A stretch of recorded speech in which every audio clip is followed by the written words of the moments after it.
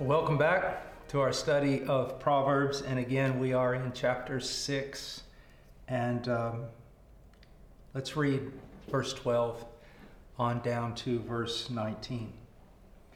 A worthless person, a wicked man, is the one who walks with a perverse mouth, who winks with his eyes, who signals with his feet, who points with his fingers, who with perversity in his heart continually devises evil, who spreads strife.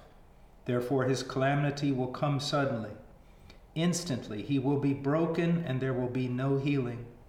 There are 6 things which the Lord hates, yes, 7 which are an abomination to him: haughty eyes, a lying tongue, and hands that shed innocent blood, a heart that devises wicked plans, feet that run rapidly to evil, a false witness who utters lies, and one who spreads strife among brothers. Let's go to the Lord in prayer. Oh, dear God, I pray, Lord, that you would help every person who is listening to this video, that you would strengthen them with grace. I pray for children that they would come to know you. And oh God, that they would study your word, and that their generation would far surpass my own in grace and obedience. Oh dear God, the world is so closed in darkness. Please raise up an army of people who love you, Lord, and love your Son. Let these children, Lord, be known in the gates of the city as those who have a devoted, unusually devoted heart to your Son. In Jesus' name, amen. So we've been studying wickedness and the wicked man. And as we've read through this just now, it came to my mind again about how wickedness not only is against God, which is the sin of sins, but how much wickedness hurts other people. You know, if we just looked in our own families, I'm sure many of you are in wonderful families, but if we look that even in our families that are Christian and we try to order them according to the Word of God, we can still see the taint of sin. We can still see how our families, our marriages, everything would just be so much better if we didn't sin. And so one of the reasons why we want to be righteous is, of course, first of all, righteous unto God, because he's deserving. But if we love our families, then we will seek to walk as righteously as possible according to the commands of God. Because in this way, we show love by obeying his commands. And we want to avoid this that we read about at all costs. Just, you look at this verses 12 through 19, and you just see the destruction that is in the path of this wicked person. Now, we're going to go to verse 14, and it says, who with perversity in his heart continually devises evil, who spreads strife, or literally he sends out strife. Now, I want you to look again. I know we've talked about this so much, but I'm going to keep talking about it because my purpose here is not to get a good grade in preaching. I am willing to be redundant. Why? Because the Bible is at times. When it talks about something that is extremely important, it says it over and over and over again. And here we can see in verse 14, who with perversity in his heart continually devises evil. From where does the evil come? I mean, what is causing him to be evil? Notice that the devil isn't mentioned. Notice that the world isn't mentioned. He can't, blame someone else. It comes from his innermost being. It comes from his heart. He does wicked things because he has a wicked heart. And the only way around this for us is, first of all, to know Christ. Because Christ is the only one, through the preaching of the gospel and the work of the Holy Spirit, he's the only one who can take out our heart of stone, our heart that is set against God, and replace it with a heart of flesh. And that is a heart that responds to God and God's commands. And so I want you to see, listen to what Jesus says in Matthew 7:17 and 18. He says, "So every good tree bears good fruit, but the bad tree bears bad fruit. A good tree cannot produce bad fruit, nor can a bad tree produce good fruit." What is he saying? That how many of you know what the bark of an apple tree looks like? How many of you know what the leaves of an apple tree looks like? Could you identify an apple tree just by looking at its bark? You probably couldn't. Could you look at an apple tree, or could you determine that something was an apple tree just by maybe cutting it open and looking at the wood inside? Probably not. But if you come across a tree and there's apples hanging in it, you know it's an apple tree. And what he's trying to say is this: you see apples hanging from a limb, you know that by nature that's an apple tree. In the same way, what he's saying is, if you see bad fruit, evil deeds, a sinful lifestyle, then you know the nature or the heart of that person is wicked. You see someone who's bearing good fruit. He's loving God. He's loving others. He's has a character of Christ. When you see that, you know that his nature has been changed by the power of the gospel and the power of the Holy Spirit. There is a direct relationship. And so when we're teaching the book of Proverbs, if you've noticed, I'm always telling you, even though we're studying the book of Proverbs, I'm always telling you about the gospel. Why? You can discipline yourself to do a lot that's in the book of Proverbs, but that doesn't make you a Christian. It doesn't make you holy. It doesn't make you righteous. And sooner or later, it's all going to blow up in your face. The first thing you need is Christ. You need to recognize that in your heart of hearts, you're a sinner, a fallen person in Adam, a person who needs to be saved. And it's when you trust in Christ that he changes your heart. And then you can begin to bear good fruit. And so in Matthew 7:17 through 18, this is what Jesus is getting at. You know, you can put paint on an old barn and it may look new, but when you go inside it, you'll see the rot on the walls. It's the same way.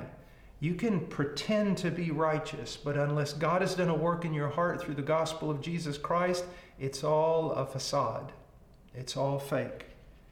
Please understand that I'm teaching you the book of Proverbs, but I want you to realize that it's a heart issue. And even after you become a Christian, even if you've trusted in Christ, you must guard your heart, especially nowadays with the internet and the media and the television and everything. When I was growing up, a little boy, I remember, I think we had 1 or 2 channels, and they were in a black and white television set, and it was terrible to try to even understand what was going on. I sometimes wish that we were back to those days, because there's so much media, there's so much out there that can corrupt your heart. You know, when I was working in the jungles of Peru and in some of the mountain areas, there was no internet. There were no cell phones. There was nothing. Now you go there and you see that even in the jungle, there are cell phones and internet. And can you imagine what happened when all the corruption, especially from the United States, from Hollywood, all the corruption of the internet entered into those places that had never seen anything like that before? Oh, listen to me, guard your heart. You know, we talked about it, I think, 2 lessons ago, Proverbs 4:23, watch over your heart with all diligence. Look at that. Watch over your heart, not just kind of, and not just with diligence, but with all diligence. Take every precaution. Okay? When I was younger, I used to scuba dive, so I had my basic and also my open water scuba diving, and we would scuba dive at night and different things in the ocean. And there's something about scuba diving that you need to understand, and it's the same way with rock climbing and other things like that. Scuba diving is extremely safe if you keep all the rules. You break one rule and it's no longer safe. Kind of the way it is with sin. You need to do due diligence. It only takes one getting in. Just one. And that's all. And everything else goes bad. And so it says, watch over your heart. Watch over your heart, especially young person in this age of the internet. Please, I'm begging you. I'm old. I know what I'm talking about. Watch over your heart, please. Now, it says in verse 14, who with perversity in his heart continually devises evil. You know what that literally in the Hebrew, it's he continually plows evil. You know what plowing is. I used to have to do it as a boy. You've got all this, before you can sow seed, especially after a long winter, a hard winter, and the ground's hard, or if you've had cattle on that land for several years and now you're going to plant something on it, man, you've got to plow that up. Sometimes with a chisel plow, a disc plow, and you've got to go through there and you got to dig it up. But why do you dig it up? You dig it up in order to sow something so that what you sow will come forth, okay, and bear fruit. Well, this evil person, he's constantly plowing, constantly sowing evil in hopes that it'll produce evil fruit. Now, this is something, isn't it? That there would be people who just kind of sit around all day, and at night they lay awake and they're trying to figure out how to deceive somebody, how to hurt somebody, how to take advantage of somebody, how to use somebody. I want us to go for a moment, hold your place, and I want us to go to Psalms 36.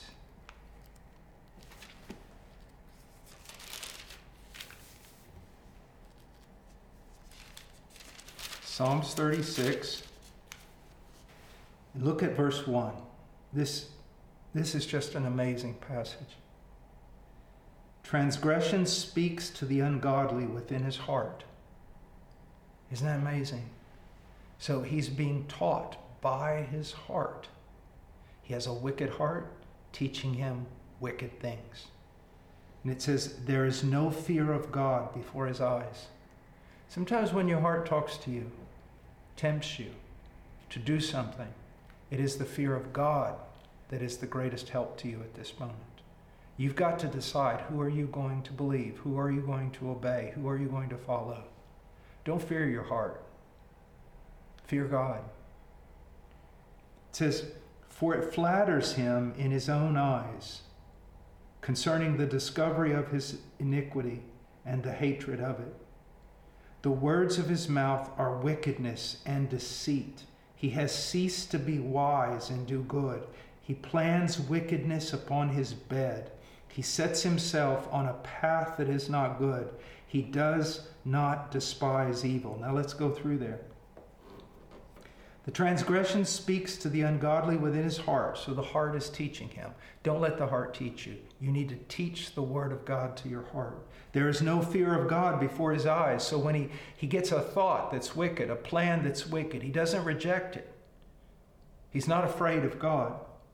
Now, here's something that's really amazing. The transgression flatters him in his own eyes concerning the discovery of his iniquity and the hatred of it.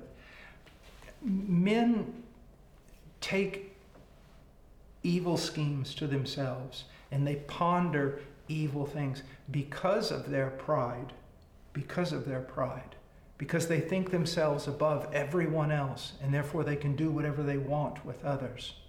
And that's a terrible position to be in, because Jesus said we're to be just the opposite. We're not to set ourselves above others and use them. We're not to think too highly of ourselves, but we're to become servants. This person only thinks about himself, and when he gets some idea about how he can use people, he loves it. When we get ideas like that, we need to reject it because it is contrary to the will of Christ. The words of his mouth are wickedness and deceit. Why? Because his wicked heart has taught him how to speak. He has ceased to be wise and to do good. Just think about this language for a moment. All wisdom, because he's listened to his heart and he hasn't listened to God, all his wisdom is gone. Is gone. I've seen people like that today. Every decision practically of their life. I see politicians who do this, public figures. Every decision is just wrong because they listen to their heart. They listen to a corrupt people. They want everyone to love them. They're just going to do whatever they think will get them as much love as possible. And they reject the commandments of God, and they cease to do wise. They can't do anything good. You see, God's commandments are good. God's wisdom is good. When we reject God's commandments, when we reject his wisdom, there's no good. There's nothing left. Verse 4, he plans wickedness upon his bed. He can't even go to bed at night. He's just sitting there thinking wicked thoughts. And usually it has to do with how will he get something for himself? How can he use other people or hurt other people in revenge? He's constantly thinking.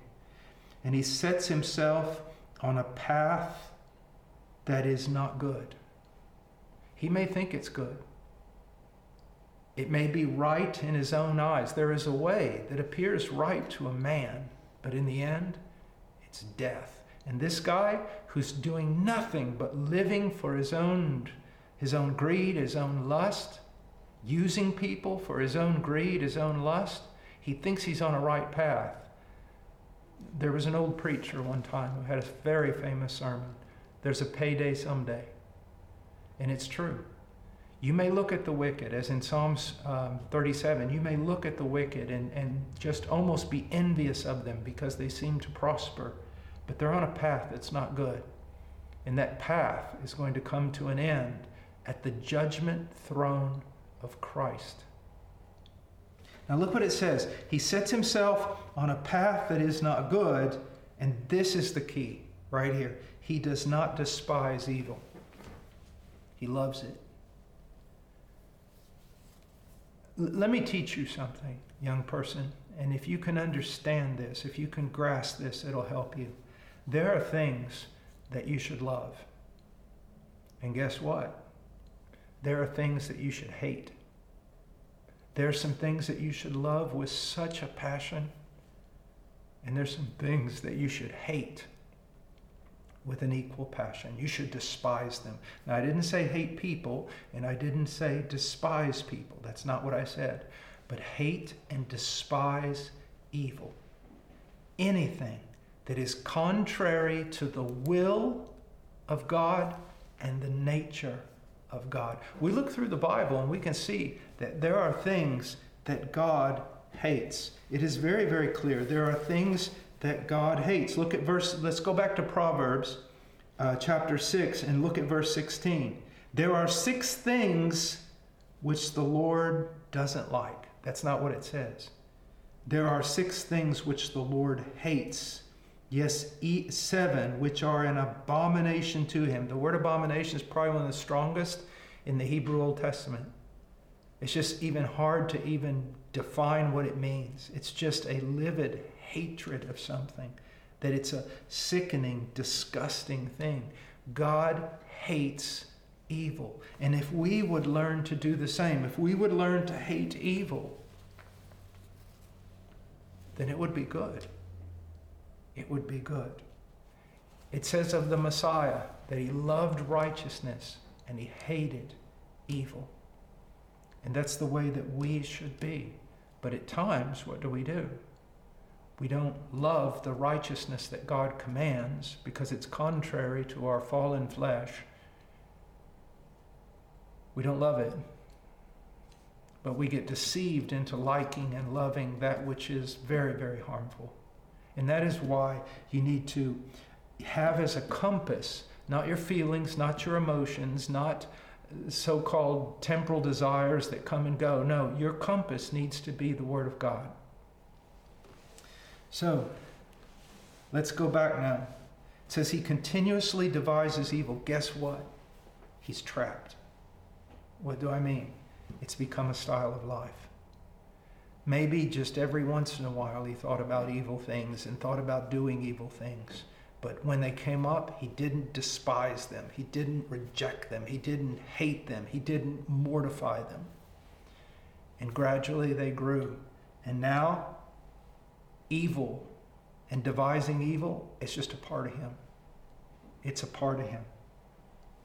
Don't go down that road, because as we saw in Psalms 36, it's not a good road. Now, he's constantly plowing the field, manipulating people, constantly even plowing in his own mind. How can I do this? How can I do this? He's constantly spreading seeds of sin through his deception, and he doesn't realize something. He's a great fool. He doesn't realize something. And what is the something he doesn't realize? You reap what you sow. You reap what you sow. Galatians 6:7. Do not be deceived. God is not mocked. For whatever a man sows, this he will also reap. It says do not be deceived. It doesn't say that often in front of something in the New Testament.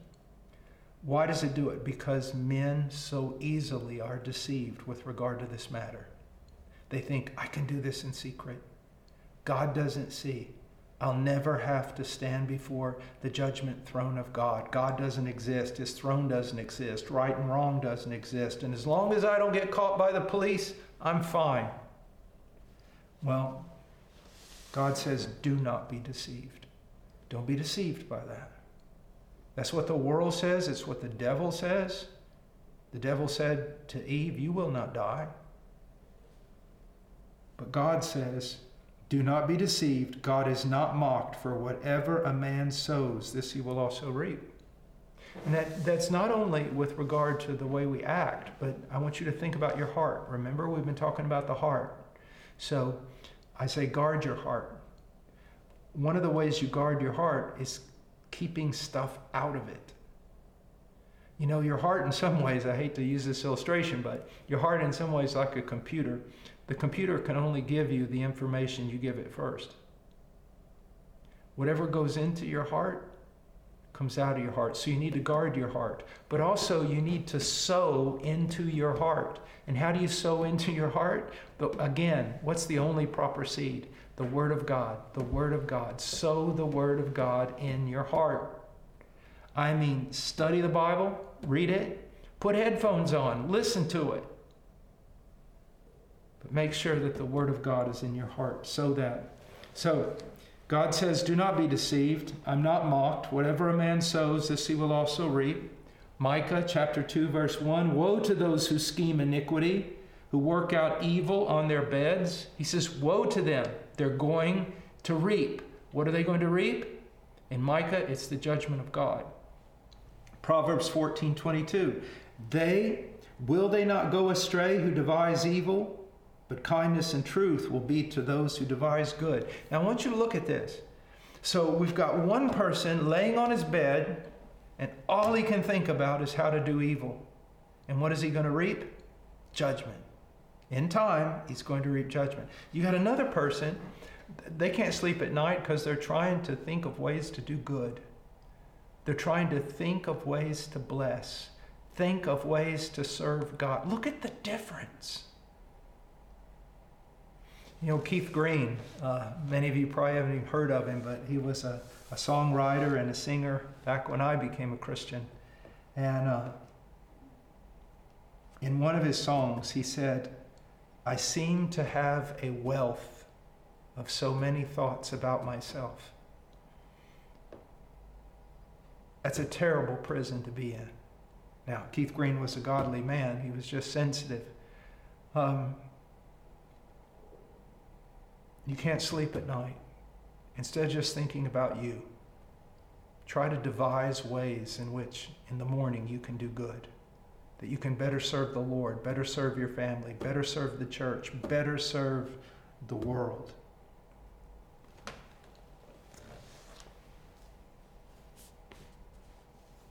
He goes on, a good man will obtain favor from the Lord, but he will condemn a man who devises evil.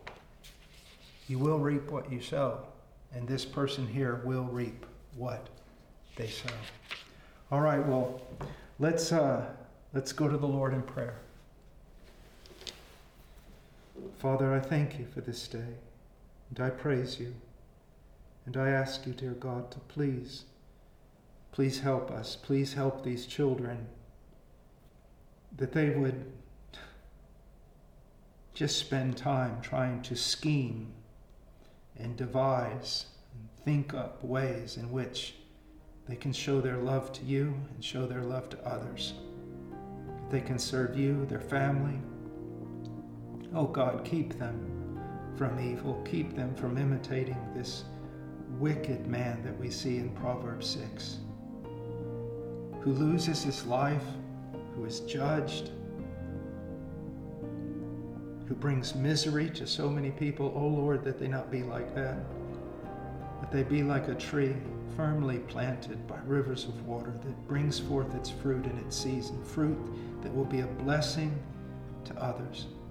Oh dear God, please, the children that are listening to this, let the grace given to my generation be far surpassed in their generation. In Jesus' name.